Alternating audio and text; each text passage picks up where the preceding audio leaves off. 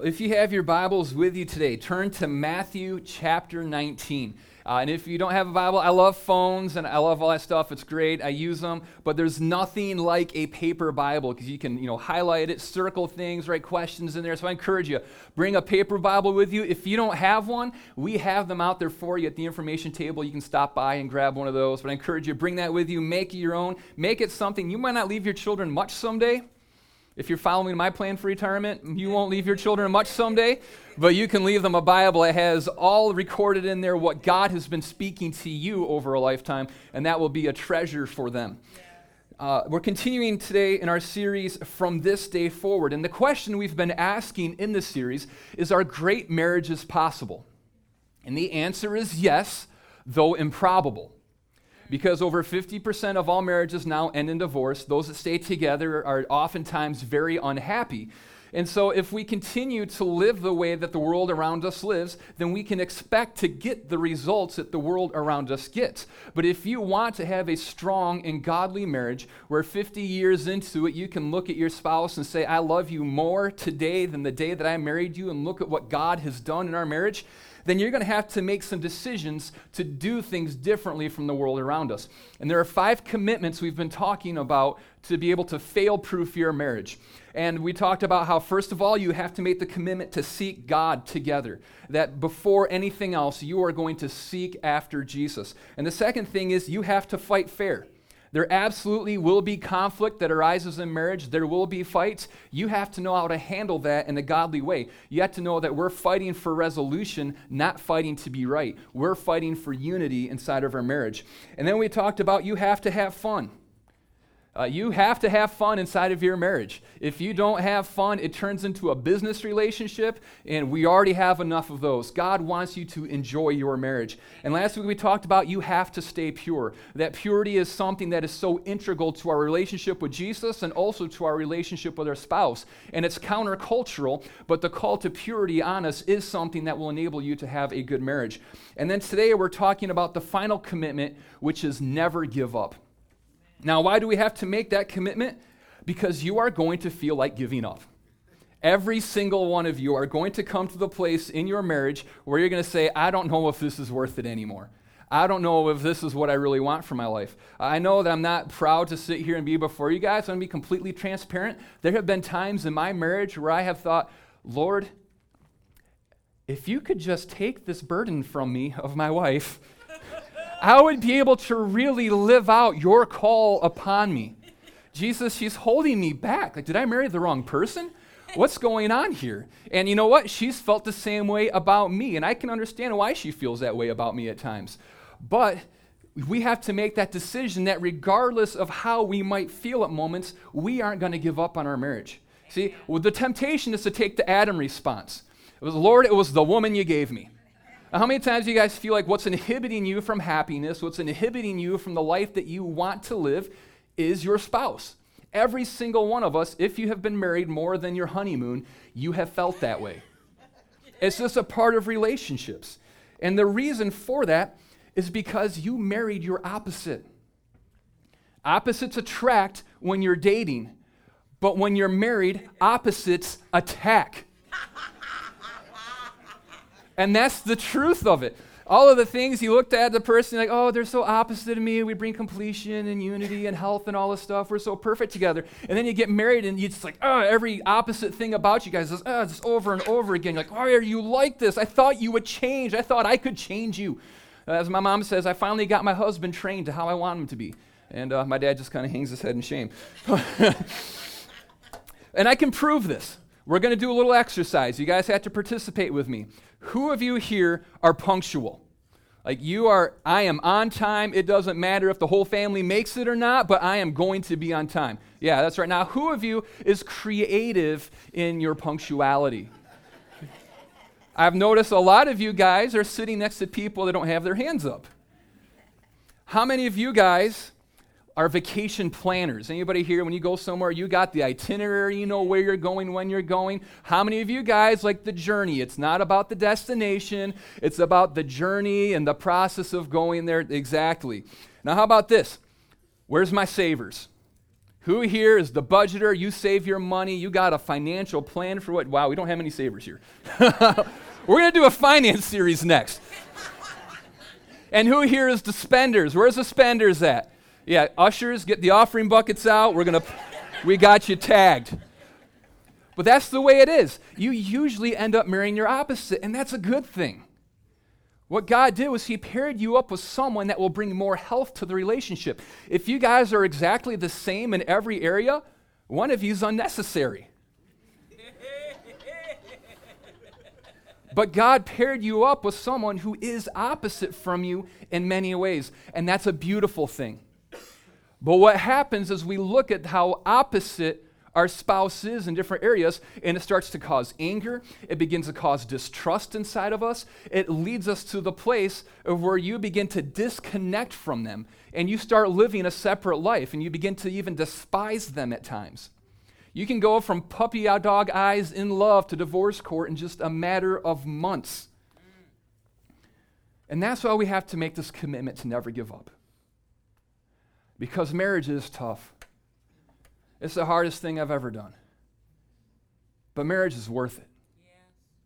It's absolutely worth it. And the longer I'm married, the more return there is on it. The more precious, the more cherished it becomes to me.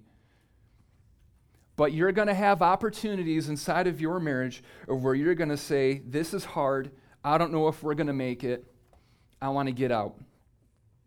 But we as Christians have to make that commitment to never give up. And now I want to say this to two different groups of people. If you're in a relationship right now that is physically abusive, the way that you fight for the marriage and that you never give up isn't by continuing to stay in that home where you are at risk. You get out of there.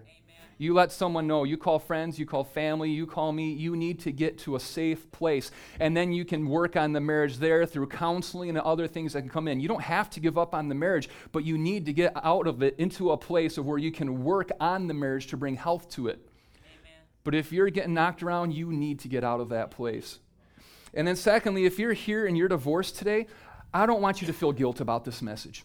Odds are you've already been dealing with enough guilt about a failed marriage. There's been enough people that have condemned you. Satan's been sitting there, and he's been throwing it in your face. And in every marriage, it takes two people. And you might have been trying to do your best to preserve the marriage and uphold it, but the other person just wasn't, and there was nothing you could do. Or maybe you even find yourself in the place of where you didn't do everything you could do to preserve that marriage. You can't change the past. What's happened has happened. But God can bring healing. God can bring restoration. And we can make a decision that regardless of what might have happened in the past, what brokenness, what sin there might have been in me, what damage might have been done, from this day forward, I'm going to live in a new way. From this day forward, I'm going to walk into the fullness of everything that God has called me to. From this day forward, I'm never giving up.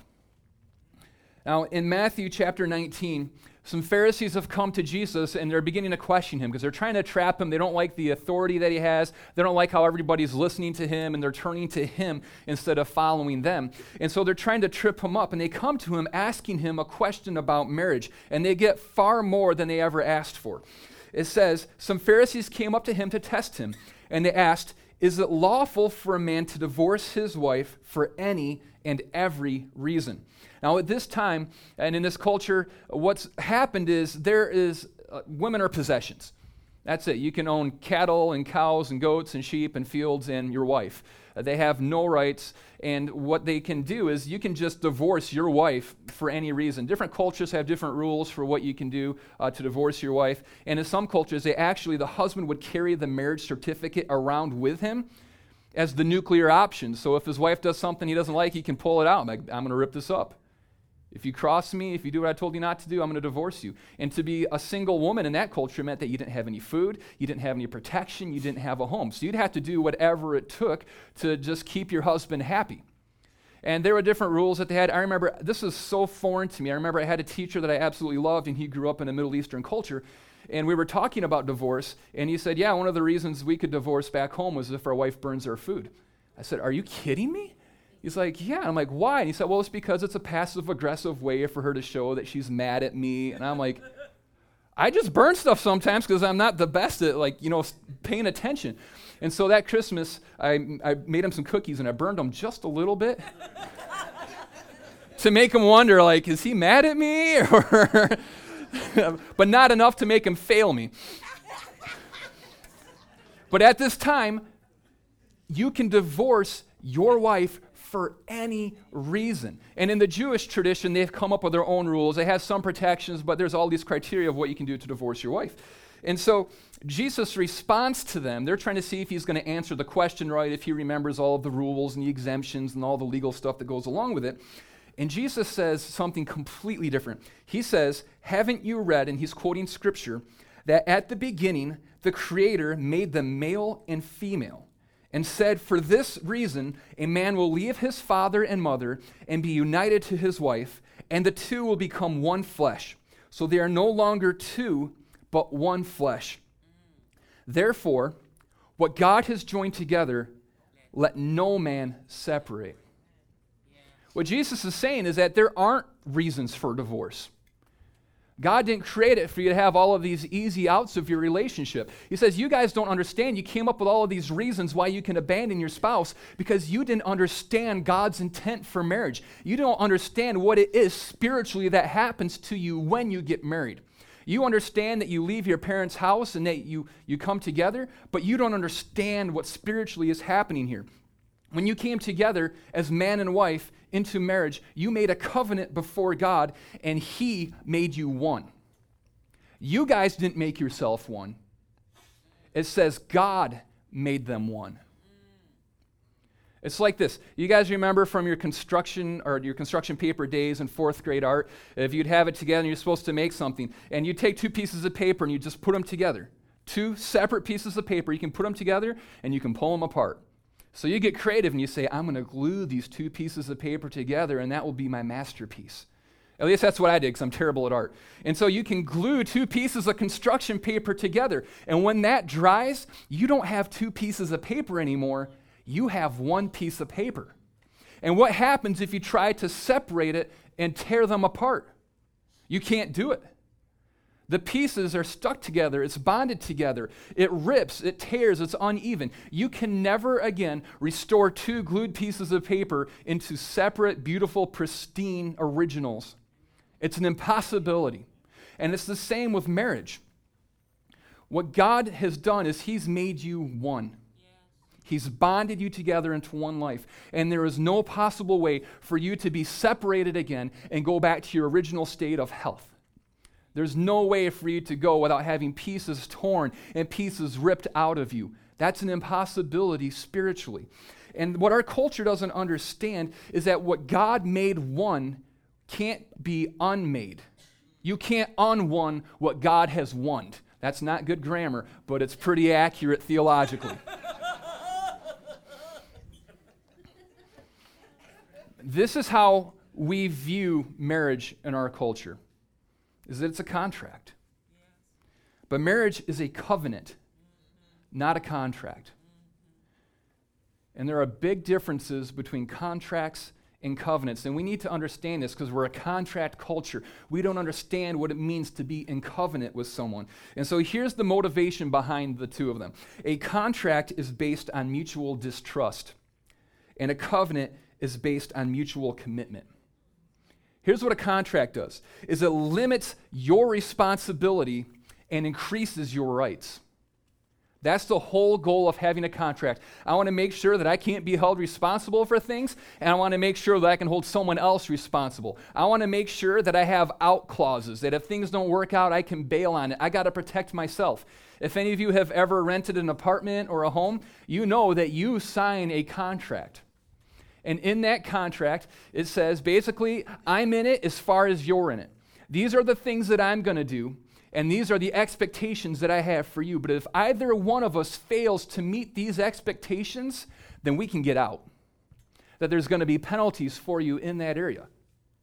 Every single one of us that's ever rented a home or apartment, even if you have a mortgage, there is a contract that's come along with it. And just as a contract was made to try to protect yourself, it can also be broken. There's always an out clause in a contract. But a covenant says this. It's a permanent relationship. And it's what God has with us. God is a covenantal God. And what God says is that I am entering into a permanent relationship with you. There's no out. There's no end date on this. It is forever. That's what covenants are. It's forever. It's a commitment to each other. And the word covenant, actually, when we go back to original language, is berith, which, interestingly enough, means to cut. And this is where it's going to get graphic.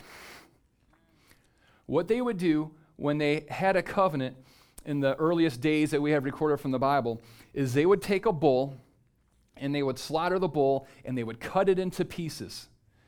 And then the people that entered into a covenant would together walk through between the pieces of the bull. And this is what they were saying, is that there's no out for us in this.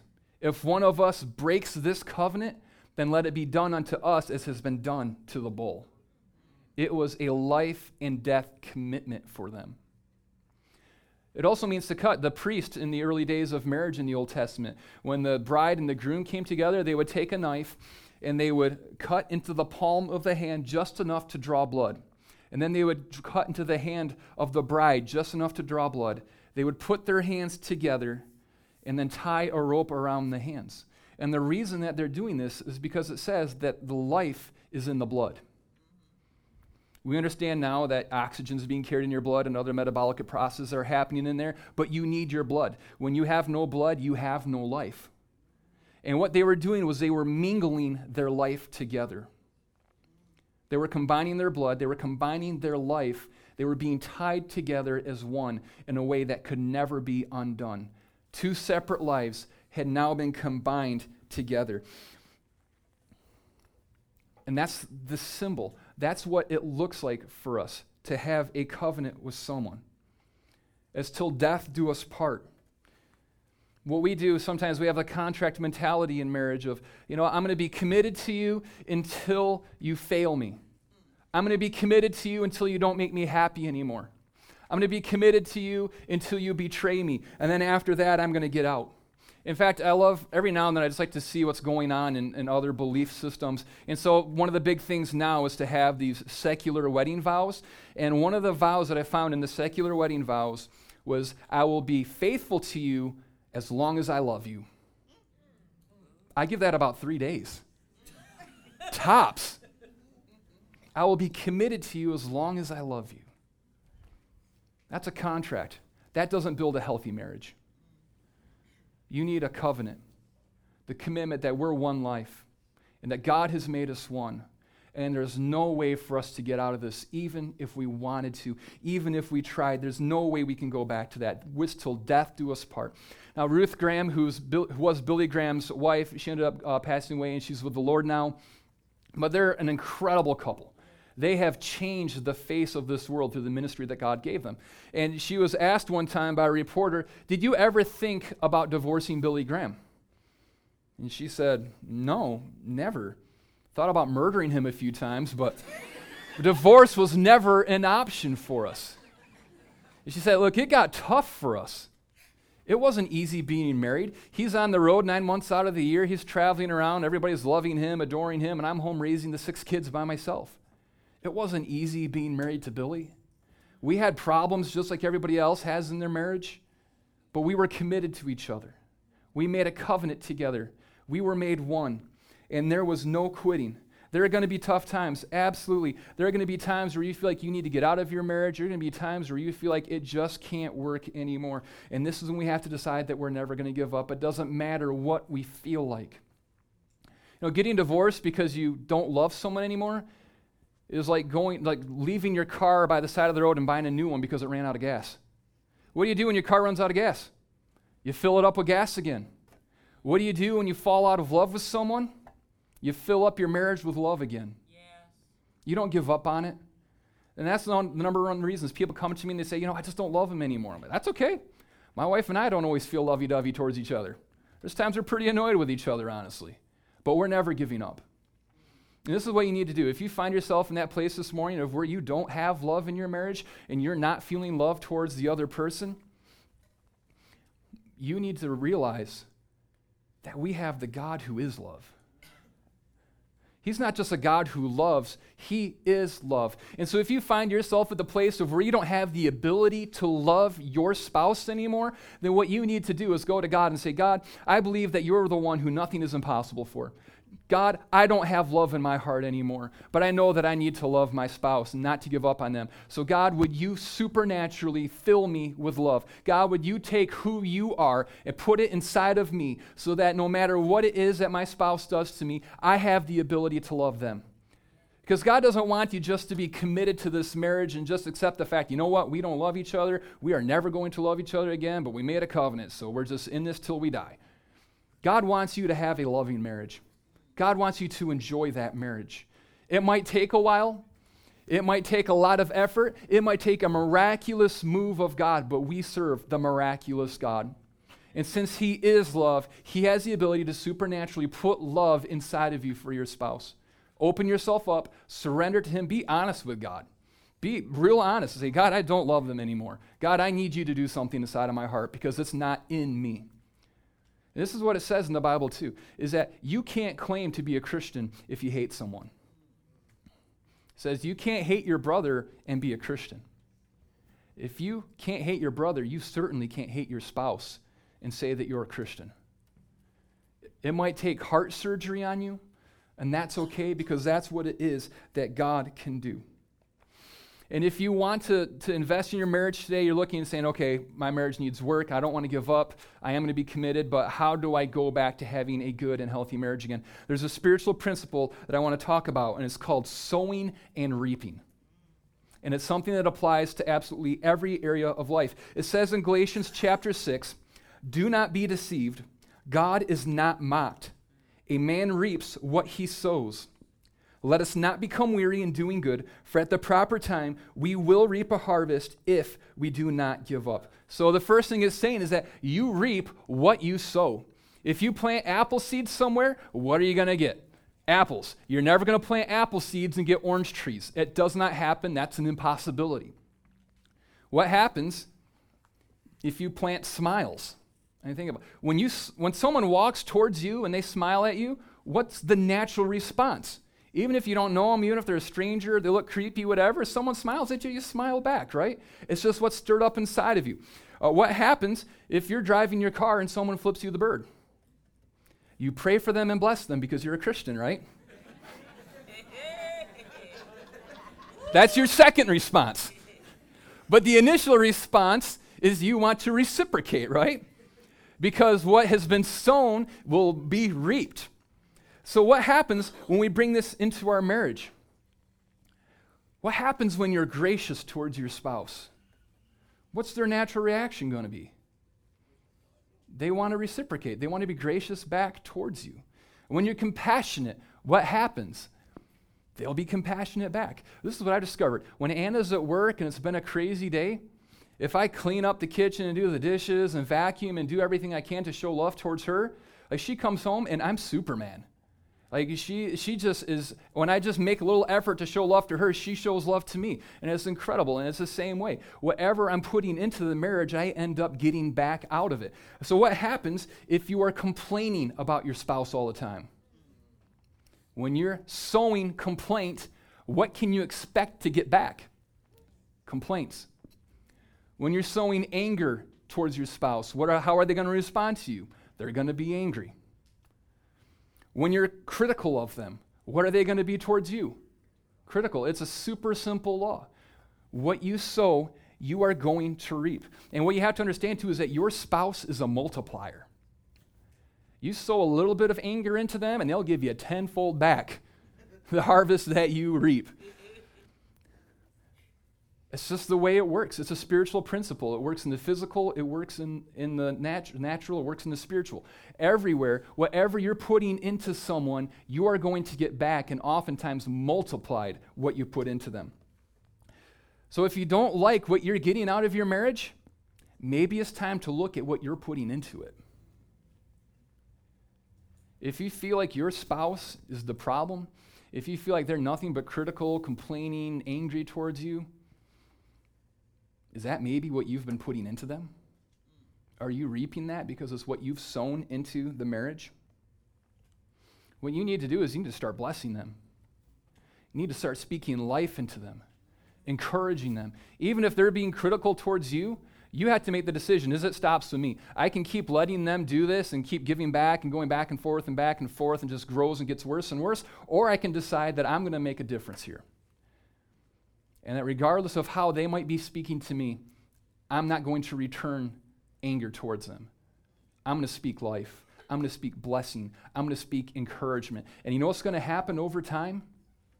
Is you're going to get back what you've been putting in. It says, if we do not grow weary at the right time. Now, the weary part, that's the hard one, because you might say, I was nice to them and they still were mean to me. Well, yeah, it might take days. It might take months, weeks. It might take years for this to happen. But the principle is there. And if we don't grow weary at the right time, we will reap what it is that we have sown into the marriage. And then number 2, you reap where you sow. If you plant a tree over here, you're not going to reap a harvest over there. So where are you sowing in your life? Are you putting your best into your marriage, or are you putting it into your career, your hobbies, even good things like your children? Because if you're putting all of your best into something other than your marriage, you're never going to get anything good out of your marriage. And this is a hard one for us because we are driven. We want to be successful. We want to have careers. We want to be well thought of. We want to invest in all of these different things. There's a million great things and causes in this world that we can be invested in. But if it sacrifices investing in our marriage first and foremost, then our marriage is going to suffer and we will never reap the harvest that we want inside of it. We might find good things happening in our career. We might find good things happening in the Rotary Club or wherever else we're involved in. But it won't mean anything if your marriage is falling apart. Is God your number one priority? And is your spouse your number 2? Because if that isn't the priority list in your life, you will not have a godly marriage. You will not have the marriage that God has called you to have. And what happened was Ann and I, we had this realization one day that our marriage is as good as we decide it will be. Yeah. Nobody else gets to decide what my marriage is going to be like. Nobody else is responsible for my marriage. Just Anna and myself. We're the two that decide what it's going to be like. And so we sat down one day and we started thinking, what do we want to see in our marriage? We had kind of a vision planning session, I guess you could call it. We brainstormed about what do we want our marriage to look like. We didn't focus on how, like, the difficulties we might have right now. We didn't start trying to assign blame and who was wrong here and there. We just sat down first and foremost and decided where is it that we want to go? What do we want this thing to look like? And then from there, we started making the map of what we needed to do to get there. What it was that we needed to sow into the marriage to be able to get what we wanted out of it. And you might be here today and you might be thinking, you know what? I'm trying to do that. I might want that, but my spouse doesn't. And that's a reality for a lot of people, is one of you might be a believer, the other might not be. One of you might be wanting to fight for the marriage. The other person might want to get out. You know what? Your partner might not even be worthy of love because of the way that they've been treating you. But love doesn't give people what they deserve. It gives them what they need. That's what love does. See, marriage is an unconditional commitment to an imperfect person. We're all going to mess up in this. Every one of us. We're not worthy of the love that our spouse is going to give us. We're going to do all kinds of things that are going to fail them. We're going to do all sorts of things that will betray them. We're going to do all sorts of things that could bring destruction inside of our marriage. But when we make the decision that we're in a covenant together, that God has made us one, and we're going to fight, and we are never going to give up, then we invite God into the process to say, God, would you supernaturally move in our hearts? Would you supernaturally move in our marriage to give us the ability to love each other like you love us? Then at the proper time, you will receive a harvest. And what I want you to do today as we're closing out is just to really think about this. What is the harvest that you want in your marriage? As we've been going through these 5 commitments over the last 5 weeks, and hopefully God's been speaking to you about it, not bringing condemnation, guilt, or shame, but hopefully you've been feeling inspired to reach for the marriage that God has called you to, that you want something better, that you want more of what God has for you. But what is it that you want in your marriage? What's the legacy that you want to leave to your children? Because the greatest model they will ever have of marriage is the relationship that their parents have. The greatest example of the covenant that God has made with us will be demonstrated to them in the covenant that we have with each other. From this day forward, what is it that God's called you to? From this day forward, how has God called you to live? Luke 22:20 says this. After supper, he, being Jesus, took another cup of wine and said, "This cup is the new covenant between God and his people, an agreement confirmed with my blood, which is poured out as a sacrifice for you." Jesus is speaking to the new covenant that we have with him. He's speaking to the fact that he was going to die on the cross for our sins, that he was going to make it so that we could be united with God, so we could stand pure and guiltless and blameless before God. He was entering into a covenant with us. And this is the beautiful thing about it, is that Jesus paid the price. He shed his blood so that we could enter into covenant with him, to be his people that he would never give up on, that he would never abandon, before we ever decided that we wanted in. Before we were ever worthy of love, before we even decided that we wanted to be in the covenant, Jesus shed his blood for us. There's no love like that.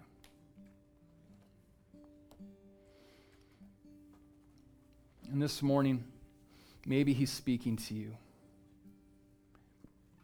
You know that you need help in your marriage, and you need to cry out to God for that. Or maybe in your singleness, your dating, wherever it is, you might need help from God in that. Or maybe you're here today and you're not in that covenant with God. Or you've been joined as one with Christ Jesus, and you've been forgiven of your sins, and you know the love of the Father in your life. And this morning, he's inviting you into that covenant. Let's pray together. Father, we thank you so much for your love for us. God, we thank you that nothing is impossible for you. And Jesus, this morning, for every person who's here that's far from you, God, that you're calling to, and they know they need to enter into a relationship with you, Father, would you speak to them now? And if that's you this morning, then all it takes is you just to say, Father, forgive me of my sins. From this day forward, I'm living my life for you. Would you fill me with your Holy Spirit? Would you fill me with the new life that only you can give? I'm turning away from the old life, and I'm turning into the new that you've given me, to the new that you've called me to. Come and fill me. And for those of you that are struggling in your marriage, or you just want more in your marriage, this morning, let's make that commitment. God, we come before you as a people who entered into a covenant of marriage together before you. And God, today we want more.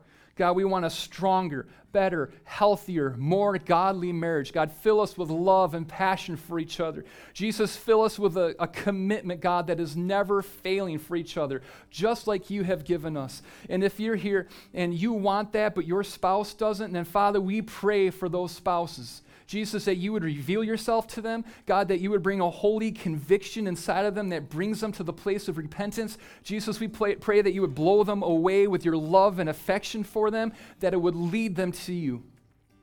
Jesus, in Radiant Church, would you build strong marriages? Marriages that continue to model and demonstrate you and your love to the world that's around us. God, raising strong, godly families that are a blessing to the city that's around us. In the name of Jesus, we pray. Amen. And we're going to continue to worship together this